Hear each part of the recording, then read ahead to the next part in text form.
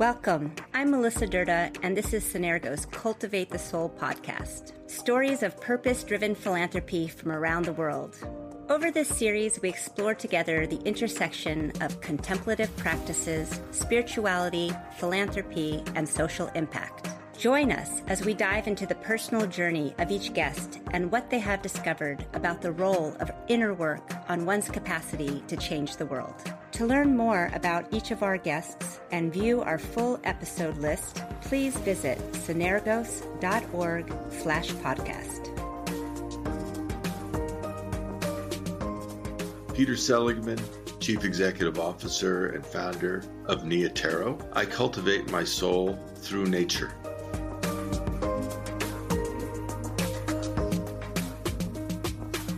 Today we are joined by Peter Seligman, CEO and founder of Nia Tarot. For over 40 years, Peter has been an influential and inspiring voice in conservation. He works in partnership with communities, governments, and businesses to find innovative solutions to ensure the sustainability of the planet's natural and cultural resources. Peter is the founder and CEO of Nia Tarot and is also the chairman of the board and former CEO of Conservation International. Peter's full bio is available on our podcast website.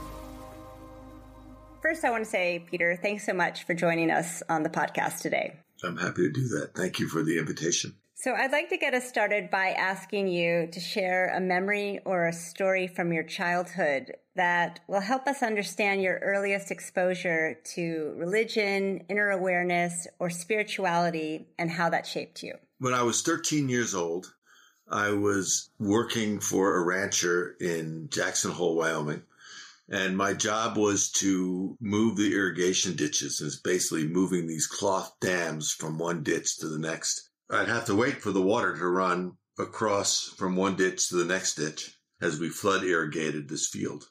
I have just a distinct memory of lying on the ground while the water slowly moved from one side of this field to the next side, chewing on a piece of grass, looking at a bumblebee as I listened to the birds singing, wondering, I wonder what it would be like to be a bee. I wonder what those birds are actually saying to each other. And it was at that point where I really intuitively, not intellectually, had this sense that all beings are related and interconnected and sentient. That was when I was 13, and the journey just continued from there. What I'd also like to ask you, maybe just to go a bit deeper, what would you say is your purpose in this work that you're doing, and how did you come to find it? Well, I think my kind of cognitive recognition of a purpose came to me when I was probably 17 or 18 years old. I was really lucky. I was reading an article in New Yorker, and that's pretty amazing for a 17-year-old, and it was the only article I'd ever read in the New Yorker. But a friend of mine had given it to me, and it was a description of a conference that was being put together to talk about sustainability. I think this was in like 1968 or 1967 when I was 17 or 18 years old. And the man that they were writing about was basically saying that if you're interested in taking care of nature, you have to take care of land and the earth. And I sent a note to my father. I was working in Wyoming at that time on a grizzly bear study. I sent a note to my father saying, I know what I want to do. I want to devote myself to taking care of the earth. So that's when it began. And so for years, I worked at different organizations on conservation projects. And it was always about finding a piece of earth or land that was really beautiful and protecting it and making sure that it was secure. I think that what I've learned since then is that an engagement to take care of the earth requires more than just the security of a place following the Western capitalist approach of buying or acquiring territory. It really requires a transformation of the way humanity relates to the earth.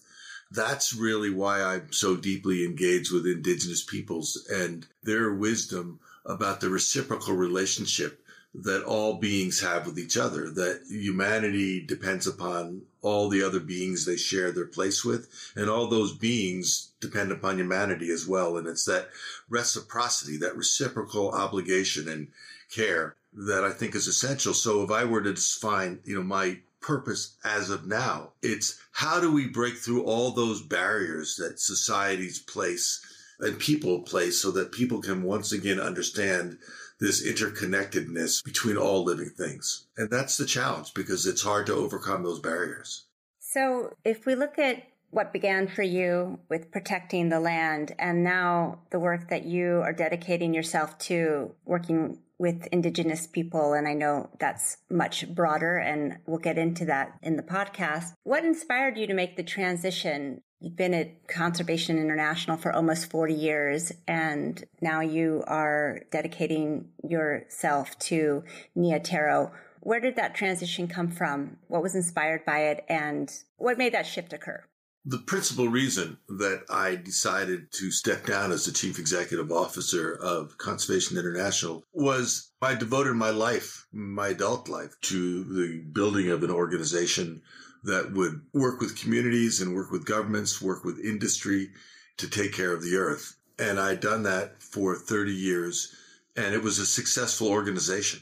And yet it was deeply connected to one person, to me as the founder, and as in most cases, the breadwinner for the organization. And I thought, this is a moment when we really need to make certain that institutions thrive going into the future, which meant that I had to really think carefully, as had the board of directors of CI, had to think carefully about how does an organization survive the founder? And so we decided very thoughtfully 5 years before we actually made the change, when we were 25 years old, I said to the board, in 5 years, I want to be able to have the new leader running this organization. And we need to search for those people that have the capability. We need to have them understand the culture of the organization, be within the organization so that there's not a shock when we change leadership. And then on our 30th birthday, I'm going to step down. And so it was really kind of an intentional approach to ensuring that one organization that had become very effective could continue and not be disrupted or dismembered or collapse when the founder left. And so that's why I did it. It was just so that we could ensure the capacity of Conservation International to continue to thrive after I stepped down. And that transition worked out really well. We ended up with a great group of people that are leading the organization and doing a really brilliant job. And the culture continues to be agile and innovative and humanistic. In that process of leaving CI, I asked a series of questions about what is the role that nature has to play in addressing the climate challenge. And through the work with scientists within CI and outside of CI, we were able to understand that there is an essential role that the natural world plays in addressing the climate crisis. And that role is the role of taking carbon out of the atmosphere through photosynthesis. It's trees, it's plants, it's chlorophyll, and how that works, as well as then containing and keeping carbon within the bodies of the earth and the bodies of all of these other living organisms. And that a third of the climate solution is actually based upon nature. And that's what we began to focus on. And I asked our scientific team a simple question, which was, if nature is a third of the climate solution, where on this planet Earth does this occur? And when they drew out the maps and showed where the tropical forests were, the biodiversity was, and the deep ocean troughs and the peat bogs, I asked another simple question, which was, who owns those territories? And what surprised me was learning that a third of the earth is under the guardianship of indigenous peoples. Half of the forests on the planet Earth are within their territories. Over 80% of all the biological diversity, all the other beings on the earth, are within their territories. And these are communities that are under assault and threat every day from societies that want to take those territories, extract what's on them, get rid of the people. And I thought, we need to focus on supporting and being strong allies with these communities. How do we design an organization that can work in multiple worlds, can be trusted by indigenous peoples who have a totally legitimate reason not to trust colonizing forces, and can also work with those colonizing forces to get them to understand, to slow down, to open your eyes, to listen and to learn about indigenous peoples, indigenous ways and means, so that we can actually become better in how we who are non-indigenous live on this place and learn from this place and learn from indigenous peoples. And that seemed to me, as I left CI, to be a calling that would benefit indigenous peoples, benefit non-indigenous peoples, would be an opportunity for me to learn enormous amounts, and would really be a way to be a strong ally for others that have been under assault for 5 centuries. So in 2017, you founded Niatero, which means our earth, which is beautiful. In Esperanto. In Esperanto. And you have a family connection, I read, to Esperanto. Yes. My great uncle was one of the founders of Esperanto, which was a language that was designed in the late 19th century by a Polish ophthalmologist and this great uncle, Georg Arnold, with the hope that there could be a common language in Europe so there would be no more war. It obviously has not been successful. We've had 2 terrible world wars in the beginning of the 20th century, in the middle of the 20th century, and now we've got another horrific war taking place in Europe. So their purpose was noble and it didn't work. And yet you found there a beautiful name to capture the work that you're doing. Well, I guess one question I have as you were speaking about not only the great need that we are able to protect this earth's land and the rights of the indigenous people who own it, you mentioned that important element of trust building. And at Synergos, that's core to what we do. We also work with different sectors. We empower communities. We have a methodology called Bridging Leadership where trust is at its core. So how did you do that? How do you build trust in communities that have not been treated well historically? There are a couple of things that we decided to do in the beginning. The first was we decided if we were going to work effectively with indigenous peoples, our DNA as an organization needed to be very polycultural. And so our board of directors, we have 13 people, 7 are indigenous. The chair of our board is a remarkable indigenous woman by the name of Victoria Corpus, who is from the Cordillera of the Philippines. And then we have 6 other indigenous leaders that are on the board. We have some great non-indigenous board members as well, but the majority of our board is indigenous and always will be. And we decided to do the same thing with our leadership team and our staff in the same way. So that was part of it. And the composition was important. Another really essential part of our culture was within the organization, a commitment to really listening very carefully. And so we really have an open heart to each other, listening carefully to each other, being very respectful, being thoughtful about our words and our language and the order in which we speak and the way we choose our strategies. And then the other piece is that we partner with indigenous peoples. And to partner with indigenous peoples requires really an important capability of listening. And I think that the way you earn trust is you learn how to listen, and you listen really actively. We never enter a community with anything like we want to tell you what to do or we know the way, because we don't. We enter in a way of we'd like to earn your trust. We would like you to visit our homes. We would like to see your homes.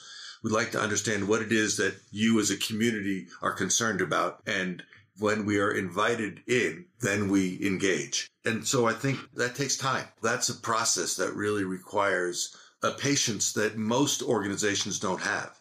And so another part of it is when we deal and talk to the people that support us, we tell them that we have to be patient, that we have to go with the pace and the schedule of the peoples that we are supporting and allies with.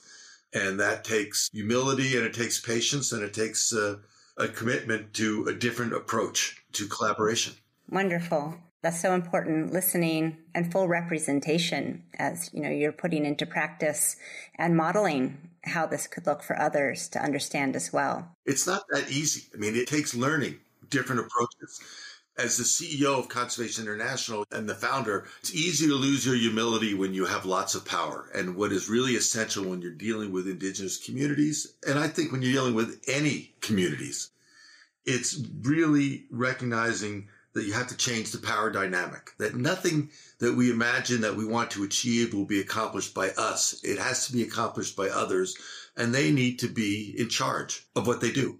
And that is a shift that really takes an intentional approach to changing if it's going to work. And so what have you seen setting yourself up this way and listening and building trust? What have you started to see some of the changes that are taking place?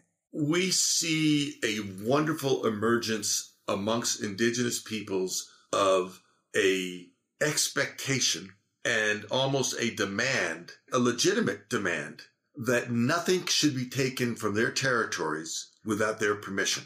We see genius in their deep understanding of the earth and a profound difference in the way they look at the planet from most societies. And it's so profoundly different in that what I have seen is that indigenous peoples generally, and obviously there's a massive range of indigeneity, but generally look at the earth through the eyes of this is a relative, not this is a commodity.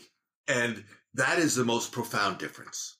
It's understanding how wise that is that I think is probably the most profound thing that has occurred in my life when it relates to conservation. It's not a deal. And I was raised in the U.S. conservation movement, which was let's do a deal. It's not a deal. It's a family. It's an obligation. It's a relationship. And that's transformative. That means you enter these conversations totally differently. And I see now an opportunity emerging where these voices of indigenous leaders are being heard more and more. And so part of what we do is how do we elevate the opportunity for indigenous people's voices to say what they want to say in their own language, in their own way? How do we elevate the opportunity for non-indigenous peoples to hear that? Hear it in a way where they're listening, not just, yeah, I listened to you, I heard you, but so you make it a deep reflection. That's what's happening. I see that happening more and more. I see much more openness amongst people that are representing nation states and climate negotiations as they begin to listen and are exposed to different perspectives. It seems like there is in so many people kind of an innate desire to find that place, yet they didn't have any place to go to. And I'm finding a great more receptivity than I had ever expected. And that's what is so encouraging. Yeah, that's very encouraging to hear. Your enthusiasm, I can feel it. Can you tell us a little bit more about how you're doing that? How are you connecting them to platforms? How are you helping strengthen their voices? How are you helping people listen? So our approach, we take two different approaches as an organizational strategy. One is working with specific indigenous communities that are the guardians of territories that are large and extremely important for the rest of the earth. Remember when I said we were looking at these as climate solutions? So we're working with about 200 different communities of indigenous peoples who collectively control well over 100 million hectares of the earth. And these are high biodiversity carbon territories. And these are territories that these communities have authority over and are committed to securing and protecting from assault. And they are under assault in places like Brazil, as an example, with the government in Brazil being such a dangerous government now. So part of it is this upholding the rights of indigenous peoples and their specific territories. The other we think of as how do we expand the opportunities for all indigenous peoples? So we have really four principal approaches that we take. One is storytelling. We have an indigenous storyteller, an extraordinary woman by the name of Tracy Rector. And Tracy leads our storytelling, and we have many, many indigenous storytelling fellows. And together, we've just launched an initiative and just finished the first season of an initiative called Reciprocity.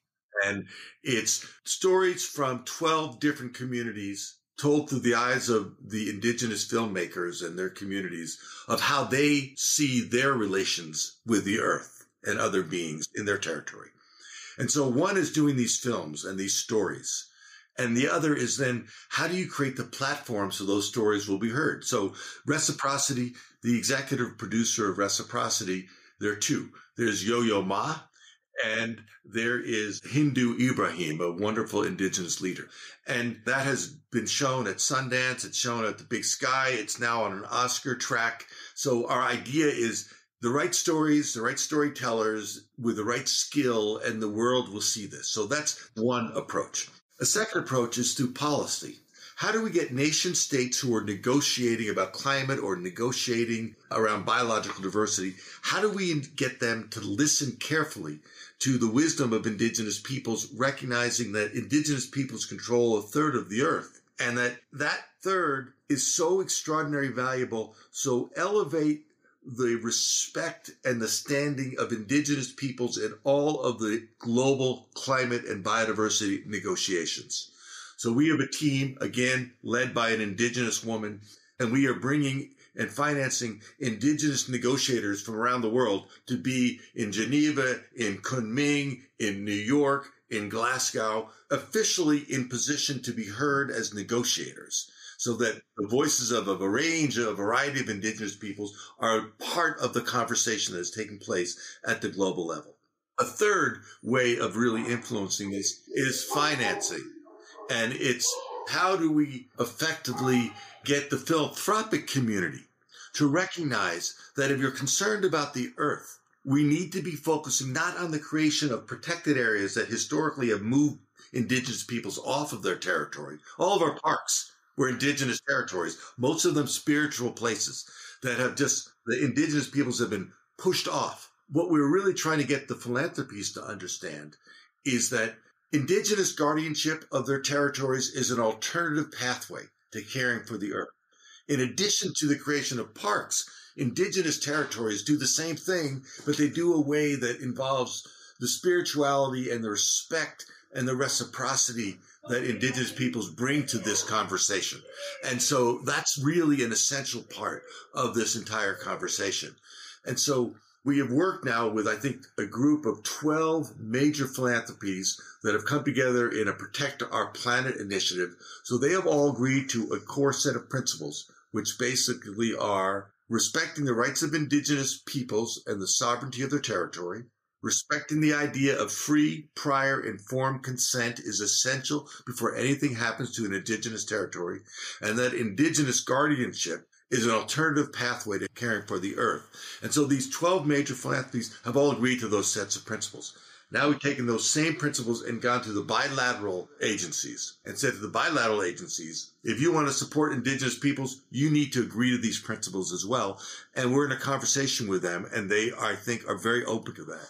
The final piece is that as more and more indigenous communities engage with non-indigenous, there has got to be a strengthening of their capability to do these negotiations, because traditionally they've always been picked on and exploited. And so a final piece that we're really focusing on is how do you build a resource hub that will really be supportive of indigenous peoples so that they have the skill set for dealing with peoples that want to do carbon deals or people that want to do other kind of transactions, so that they have the capability to manage their finances or a capability of having the technological capability of monitoring their territories, all of which they have deep capacity to do, but have in many cases not been yet exposed to the specifics of how to do that. And so we're working and being led again by a group of indigenous peoples on designing a resource hub to strengthen the capacity and support the capacity of indigenous peoples. That's basically what we do.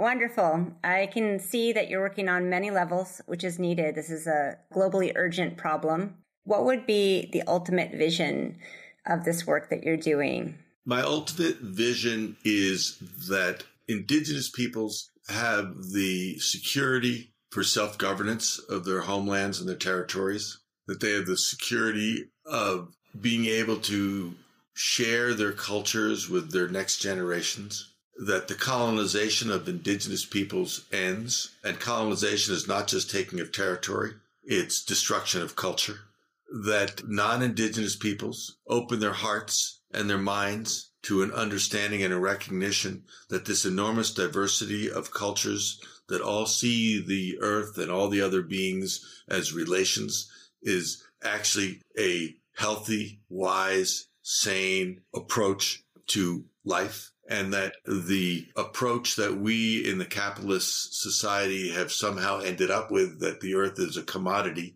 that can be exploited, traded, sold, has unintended consequences that are very, very dangerous. And so if we are wise as non-indigenous peoples, we will embrace some of the aspects of indigeneity in our thinking so that we can take care of this place in the way that our future generations will be appreciative of.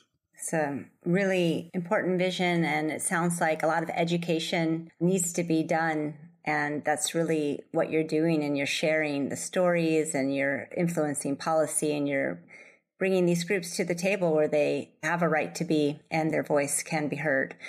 So as we come to a close, do you have a website you could share or any other resources they could connect to? Sure. Just go to Niatero, Niatero, www.niatero.org. We'd love to hear from anybody that's interested in this. There's a lot of work to do.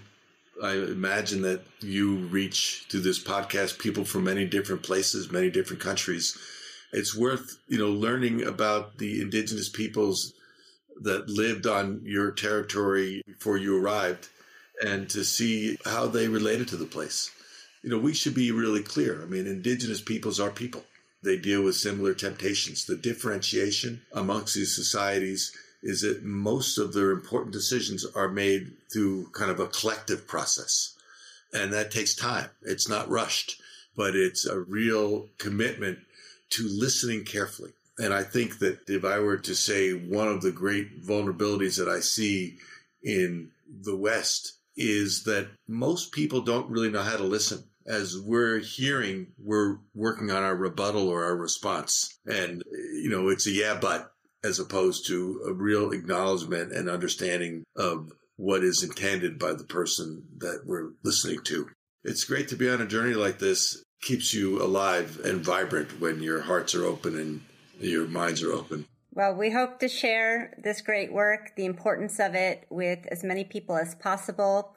And through this podcast, also your participation in Synergos' Global Philanthropist Circle is another way that we're reaching philanthropists around the world and others. So thank you so much for coming on the podcast. And we really appreciate your time and all that you've shared. Thank you. It's great to meet you and enjoy the river. What I loved about this conversation with Peter is how at an early age he felt a deep connection to nature. And this connection has fed into his passion today, which is grounded in helping people understand the reciprocal relationship between all beings and the earth.